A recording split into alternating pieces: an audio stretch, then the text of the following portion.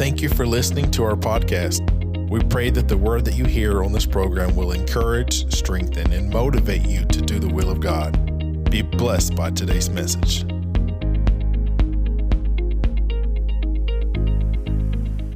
Tonight, I want to be transparent about a question, a simple line, a question that I've asked God a lot.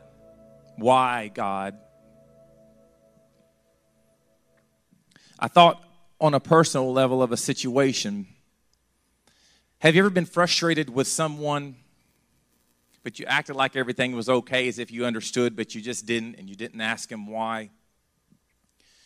I remember years ago, I was dropping my vehicle off at a dealership to get repaired, and the lady that worked at the service department that I had been acquainted with, for no reason at all, after I had politely asked her about the time frame it would be to repair the vehicle, she snapped at me. She snapped as harsh as can be, like a snapping turtle. And I sat back and I thought, did I say something? Well, I didn't say nothing back to her. I went home, and I'm telling you, that ate at me like a cancer for days. After a few days, I said, I've got to call this woman.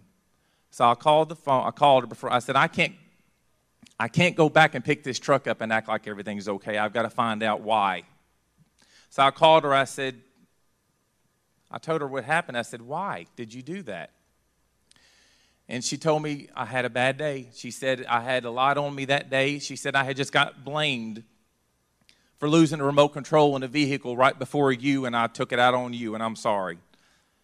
And I forgave her. I just needed an answer. I just needed to know why. Then I could honestly communicate with her again without reserve. Think about how many times you've went to God in prayer troubled with a why, but you didn't express it to Him. Because, well, you can't please God without faith. So it would be doing a dishonor to come to Him and ask Him why, or act like we really were doubting His plan, so we don't ask why. But we fail to remember that God knows the very thoughts and the intents of our heart. Jesus looked at the Pharisees in Luke chapter 16, verse 15, and said, God knows your heart. So, dear God, if He knows the sinner's heart, how much more does He know His own children's heart? And we don't come to God with really what's in our hearts. I'm reminded in Mark chapter 9 of this father who had a child who was demon-possessed and brought him to Jesus to set him free after the disciples had a failed attempt at setting him free.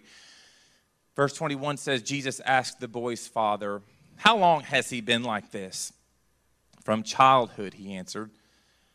Verse 22, it has often thrown him into fire or water to kill him, but if you can do anything, take pity on us and help us. And Jesus said, if you can? He said, everything is possible for one who believes. And immediately the boy's father exclaimed, I do believe. Help me overcome my unbelief. I think there was a why stuck in there somewhere, a little bit of doubt. But that passage leads me to these points that are so true. Crisis leads to questions. Questions lead to answers. Answers lead to response. And depending on how you respond to the answers, our response to the answers will either bring resolve, which brings peace, or if you respond in the negative way, it brings you back to square one at crisis. I'm thinking about the rich young ruler that came to Jesus asking how to get eternal life. And we know what happens. Jesus asked a question because this rich young ruler had a crisis. I found out that I could get to heaven and live eternally. The crisis is how? So he had a question for Jesus. What must I do to have eternal life? There was an answer. Jesus said, sell all your possessions, give to the poor, and follow me. And we know his response. He walked away sorrowful.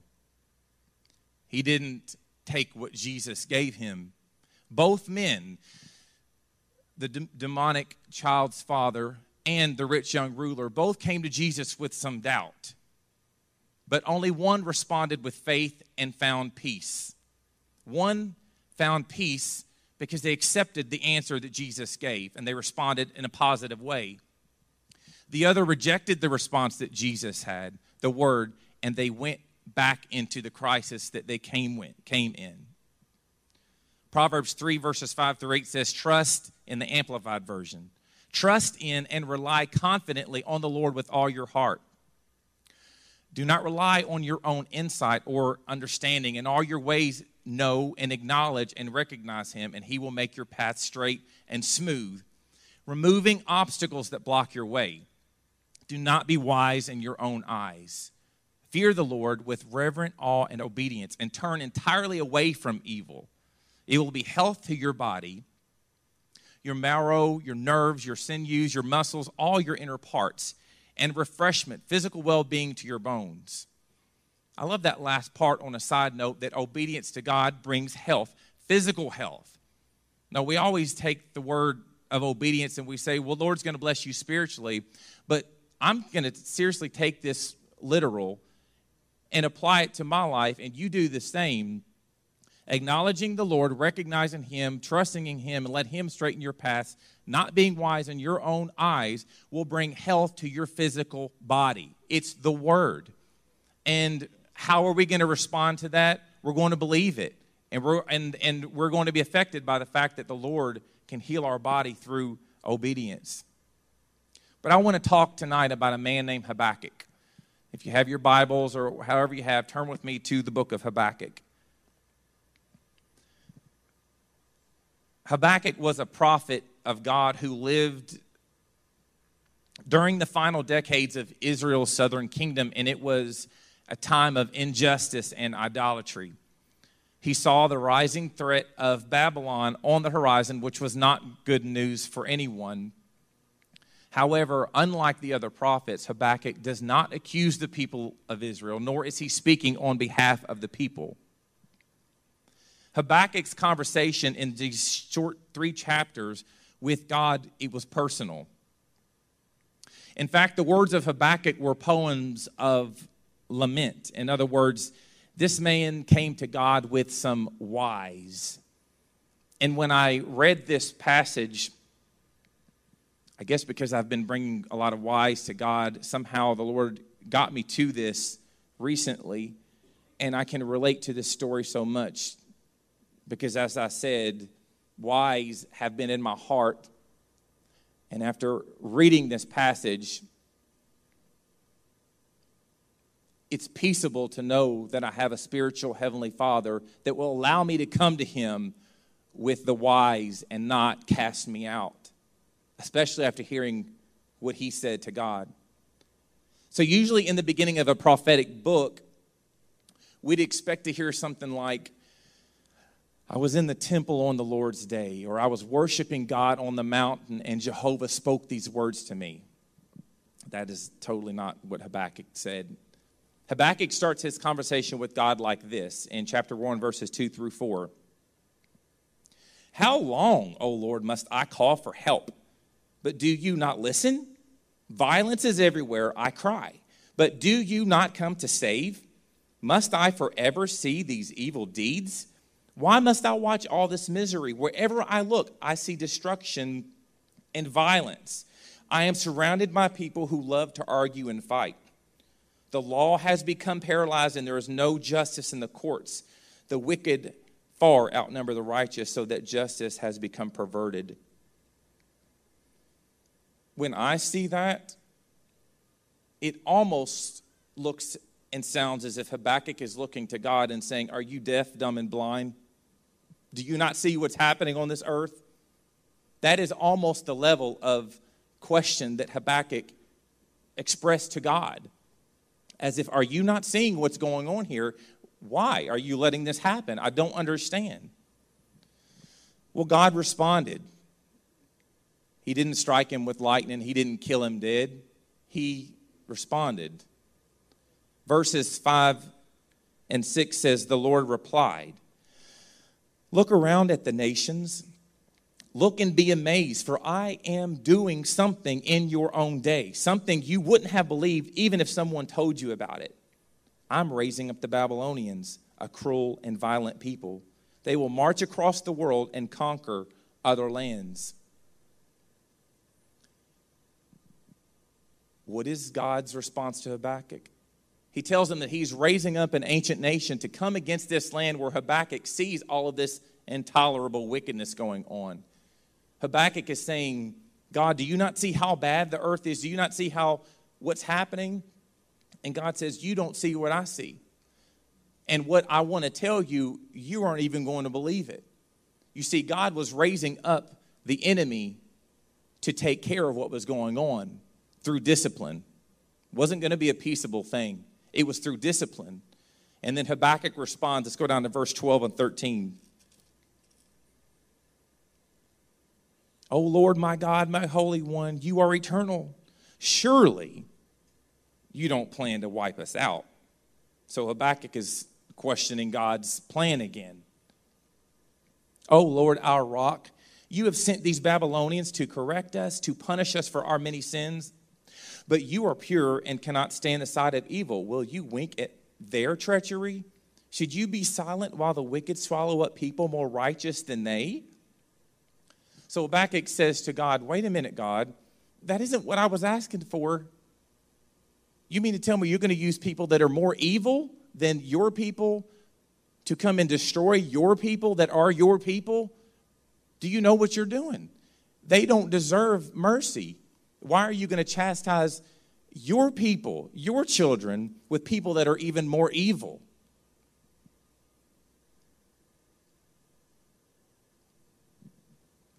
A man by the name of Lee Warren, he's a Christian neurosurgeon, explained it best in his book when he wrote these words.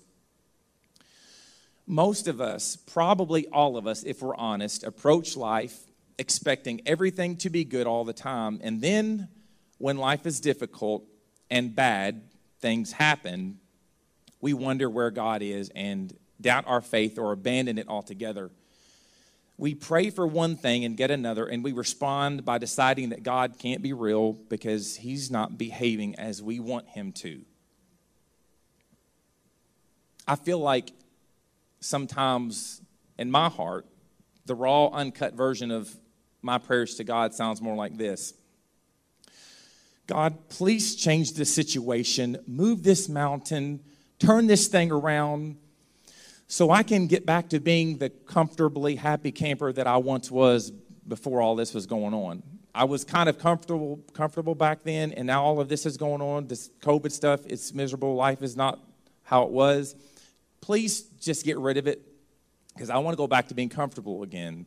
Like, you didn't know how good you had until you lose it, so I won't complain anymore, God. Just take it all away, make it go back to way before pre-COVID, and then I'll be happy again.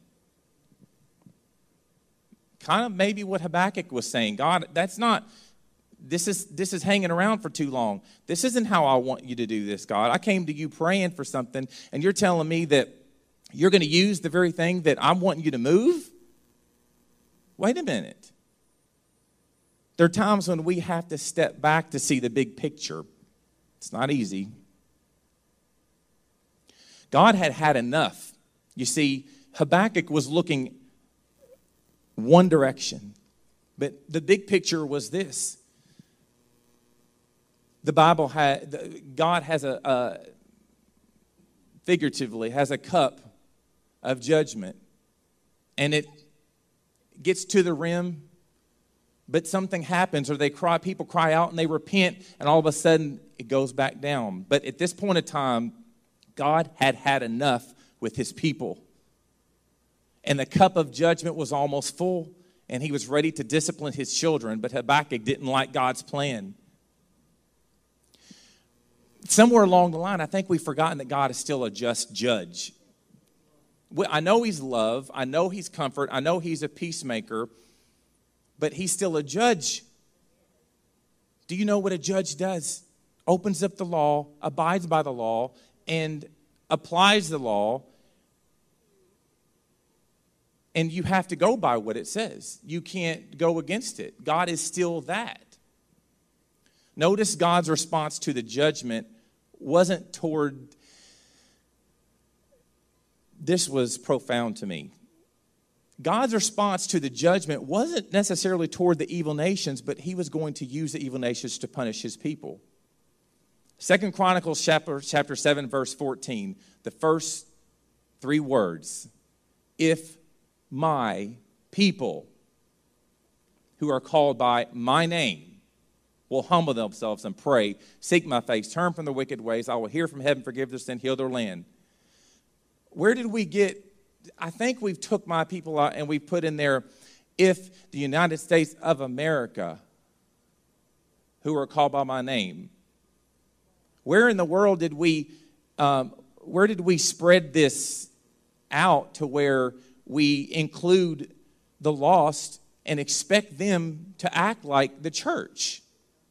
That's not what the Bible says. God is not sitting back waiting for evil nations and ungodly people to turn from their wicked ways. He's waiting for his people. And let me narrow this down to the church, me and you. If my people, he's waiting for us to humble ourselves and pray. You see, God wasn't so focused on the Babylonians and the Chaldeans to get them straight. He was worried about his people who were in idolatry and doing sinful, ungodly things and thinking that things were going to be okay. That's not how God works. When did God stop being just? He didn't. When did God stop holding us accountable for our sins? He hasn't. Where in the Bible does it say that God will never use evil nations to discipline his people? It doesn't. If my children don't receive punishment when they've disobeyed me, then they'll never remember the sting of chastisement, and subconsciously, they'll be free to live a life of rebellion because they won't know that there's a discipline, that there is a punishment for doing wrong. Spare the rod. The only 2 things that I know for sure God promised to never have to do again, correct me if I'm wrong. Number 1, he'll never flood the earth. And number 2, he'll never have to send someone to die for our sins again. It doesn't say that God won't use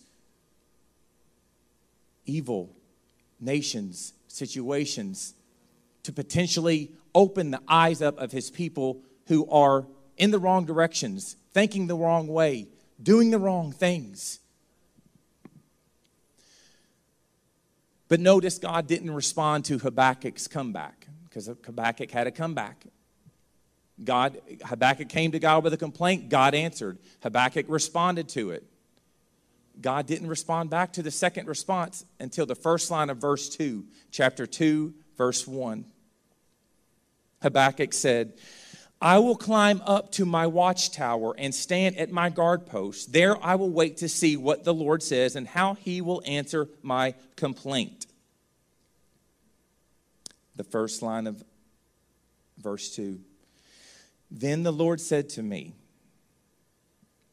then when? It was when Habakkuk positioned himself where he needed to be. Was this a figurative position for him to be on a wall as a watch person? Because in the Bible days, on the walls of the city, there were places where people would be the watchmen to see what's on the outside if the enemy is coming, and also high enough to where they can let the people know what's coming. This was the position that Habakkuk had to be in to actually hear the response. God waited for Habakkuk to be positioned with a purpose. We've got to be positioned with purpose before God will respond to us with his plan. Because it's that big. As watchmen, as soon as we hear what God tells us, a wall has 2 sides, right? You hear from God, you see the enemy coming this way, but when God gives us his plan, we turn and tell the people. We as watchmen, as men and women of God who are to position ourselves in a place of repentance, in a place of solidarity with God, and to hear what he is saying to us. The book of Jeremiah tells us that God tells us, call unto me, and I will answer you, and I will show you great and mighty things that you do not know. Why? So that I can just hoard what God gives me to say, look what I got a word. No, it is to turn around and tell the people and give the people what God wants.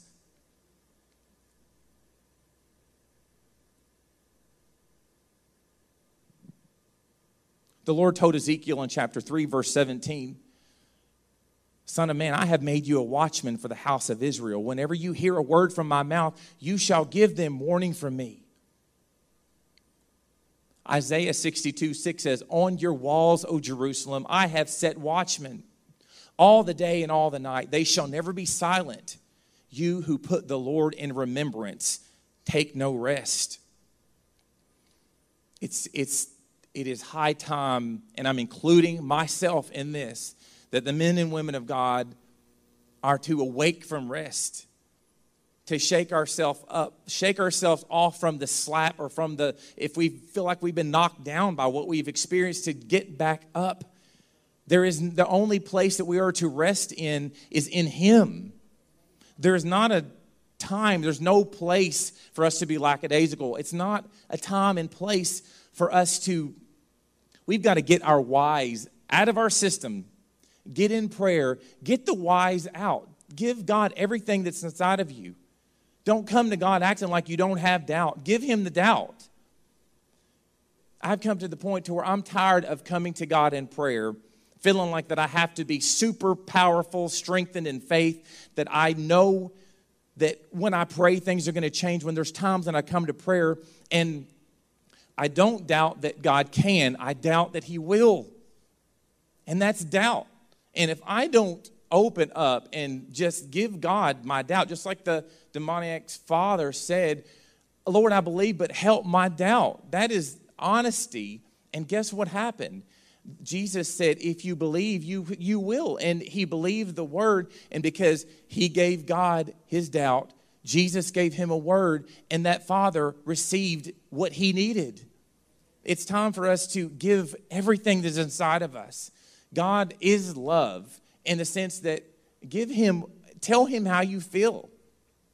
But some of us don't have good relationships with those that are over us to where they feel like, I can't talk to an elder this way because I'll be corrected. It'll be disrespectful. So how can I come to God this way? God is not like man. God is love. God is merciful. And we can come to God with whatever we have inside of us. Habakkuk 2:2-3. Then the Lord said to me, write my answer plainly on tablets, so that a runner can carry the correct message to others. This vision is for a future time. It describes the end, and it will be fulfilled. If it seems slow in coming, wait patiently, for it will surely take place. It will not be delayed.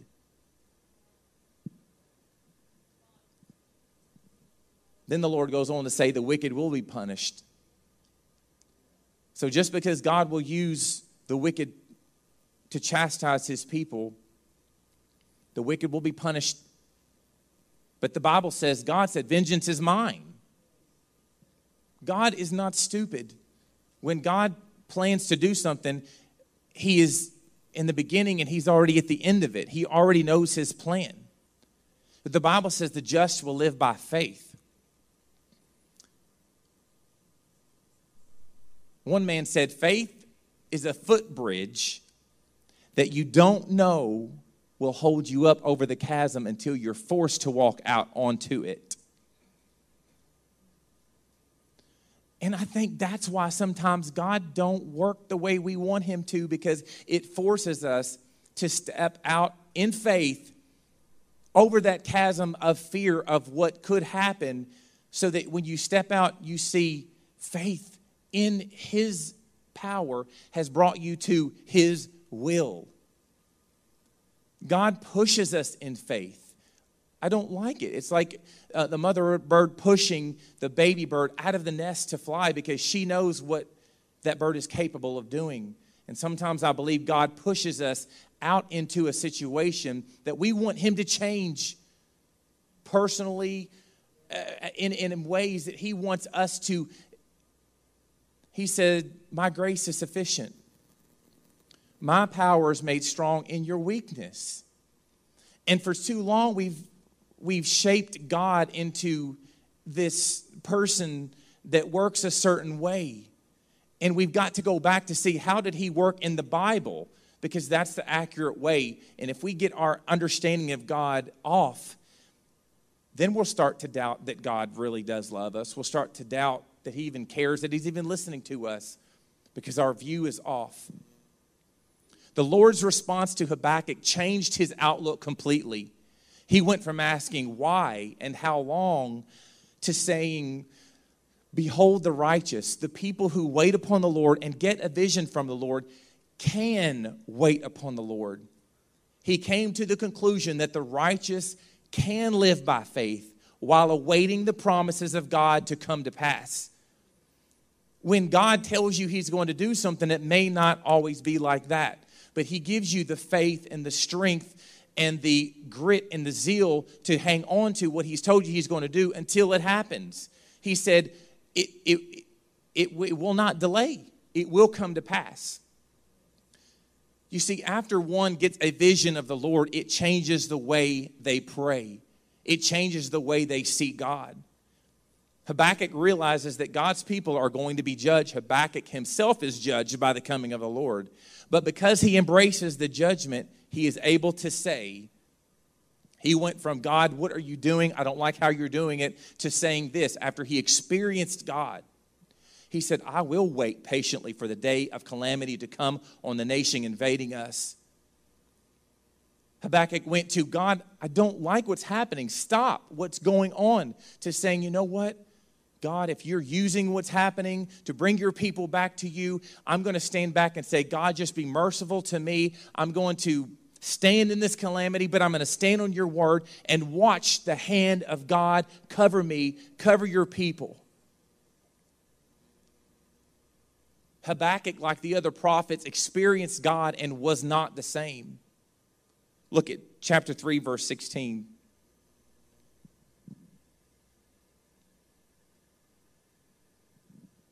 When God answered Habakkuk,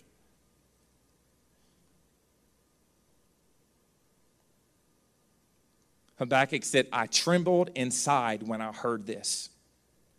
When I heard God's response, my lips quivered with fear. My legs gave way beneath me, and I shook in terror.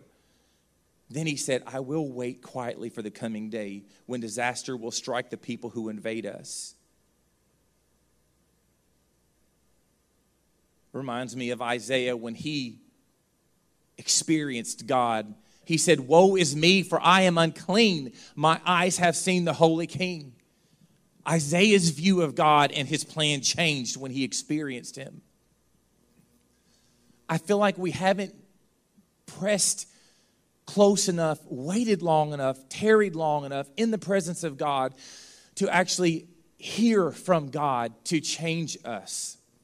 Because when we do, our whys will turn into woes.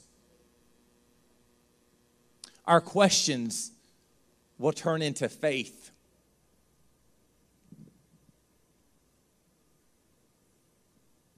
And in light of God's vision of himself, Habakkuk says, I can wait. And then I love this marvelous conclusion, verses 17 through 19. Even though the fig trees have no blossoms, and there are no grapes on the vines, even though the olive crop fails, and the fields lie empty and barren, even though the flocks die in the fields, and the cattle barns are empty, yet, even though everything that I wanted isn't happening, even though calamity is still here, even though there's still a need, even though things aren't moving the way that we want this nation to, yet I will rejoice in the Lord. I will be joyful in the God of my salvation. For the sovereign Lord is my strength. He makes me as a sure-footed as a deer, able to tread upon the heights. It's not the nation that strengthens me. It's not people that strengthens me. Habakkuk said, it's not my own view that strengthens me. He said, the sovereign Lord is who strengthens me. It was the sovereign Lord who strengthened Job when everything around him was upside down, when his family was dead, his friends was coming against him. The animals, all his possessions was gone. It was the sovereign Lord that came to him, and he experienced God, and he went from why to woe. And all of a sudden, Job looked up at his wife when she tried to get him to curse God and die and said no. Job praised God after having almost arguments with God just like Habakkuk did. And God turned Job's life around better than what it was before. There is no reason to fear. There is no reason to worry. There is no reason to be anxious and doubt. This is a place of hope. This is a book of hope. We win. We win. I've never seen the righteous forsaken, nor their seed begging for bread. It's time that we have belief in this over the lies of the enemy. Get the wise out of your system. Bring him to God. He said, come just as you are. You come in prayer.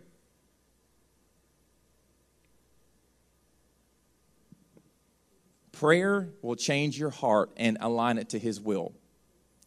For too long, we've assumed that prayer changes God to what we think he should do. But God already has his plan. Prayer changes our heart to the heart of God. We adopt the heart of God when we pray and when we listen. I like to think of prayer like a car wash. You drive through the car wash to clean your car off because it's dirty every day. The bugs and everything on it, the dirt and the grime. You drive through the car wash. But you don't drive through the car wash. What's the first thing they do? They tell you to kick it in neutral, get your foot off the pedal, sit back and let the car wash do its work. You can't rush through the car wash. You got to let it do its thing. When you get into prayer, take it out of drive, kick it in neutral, and let the power of God, let the word of God, let the presence of God sanctify and cleanse you in ways that you can't. And don't put it in drive until it's finished. You don't exit prayer until God is finished with cleansing you. But unfortunately, there's times I'm going to put myself under the bus too. I'm not just saying this to y'all. Halfway through the car wash of prayer, I've got 50 things on my mind or other things that's got to be done. I can't wait. Kick it in drive and I'm out of there halfway clean. We have got to tarry in prayer. Get the questions out of our system. Tell God exactly how we feel and wait to hear what he has to say to us. Let his word cleanse us. Let his word change us. Experience God. If God can speak to the prophets of old and give them answers, why can't he do that for us? If he is the same as he was back then, he hasn't changed, then I think that means that we're too impatient and we're driving out of the car wash too quick and not waiting on God to finalize on a daily basis what he wants to do in our life. Because you don't go through a car wash and your car is clean forever. No, we live in a decrepit, sinful world, and none of us are perfect. So although we strive for perfection, and we can maybe make it a day or two through prayer without sinning, there are times you're going to fall, and you've got to get in that prayer. But like Habakkuk and Isaiah and Job,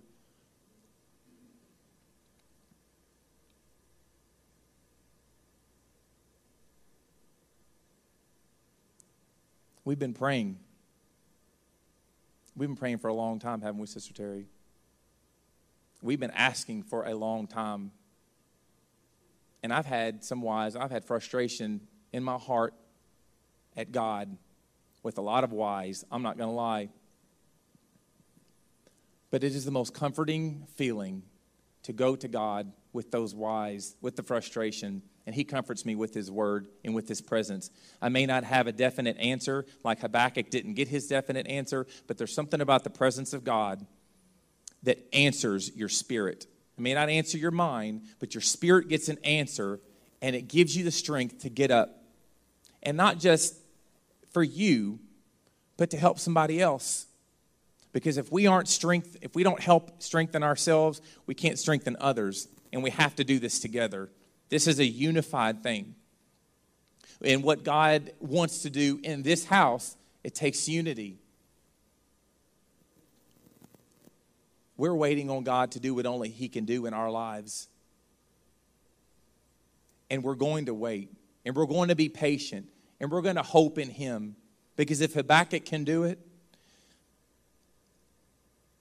if Habakkuk can say, God, I woke up this morning hoping that everything we're facing in this world will be over with, and it's still here. Yet I will praise you, God. I woke up this morning in the Spirit. I looked at the fig tree, and it was no blossom. But you know what, God? I felt your presence this morning, and I'm going to praise you anyways because I feel like that you're going to pull me through it. God, I woke up this morning and that situation is worse.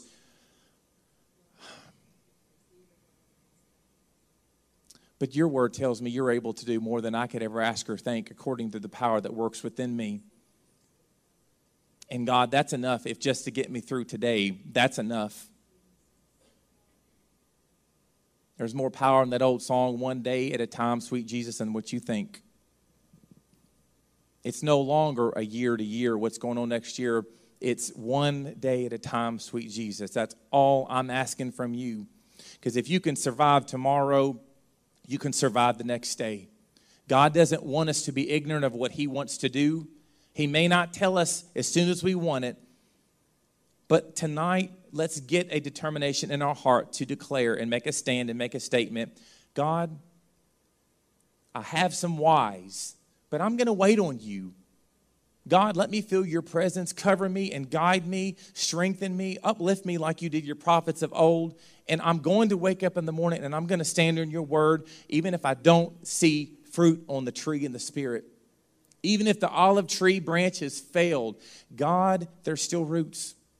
And I'm not giving up because that plant can still grow in the Spirit. Amen. Let's make that determination through prayer this evening, if you would stand.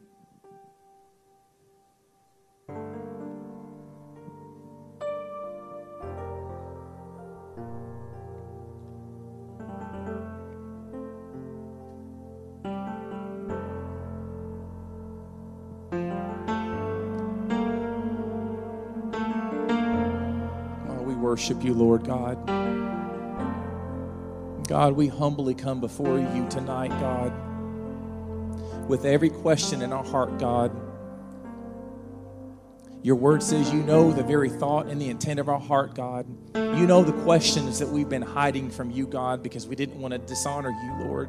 But tonight, you're here with open arms to receive everything that we have, God. God, because I understand if we can't come to you, then we're going to go to somebody else, God, and you're a jealous God. So tonight we acknowledge that you're here for conversation. You're here for fellowship and relationship, God. You're one-on-one, God, with us. You don't want us going to an idol for answers. You want us coming to the throne to hear from you. So tonight, God, our heart is open. Our frustrations we lay out on the table, God. We're not hiding it anymore because you already know our heart, Lord. We're here to give it to you. And we pray tonight, God, create in us, like David said, create in us a clean heart and renew a right spirit within us, God.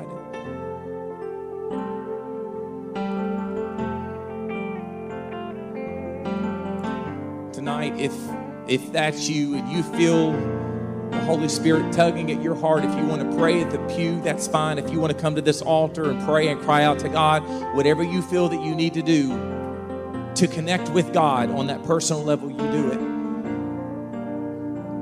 And let's be saturated in the Word of God as we wait on His promises to come to pass.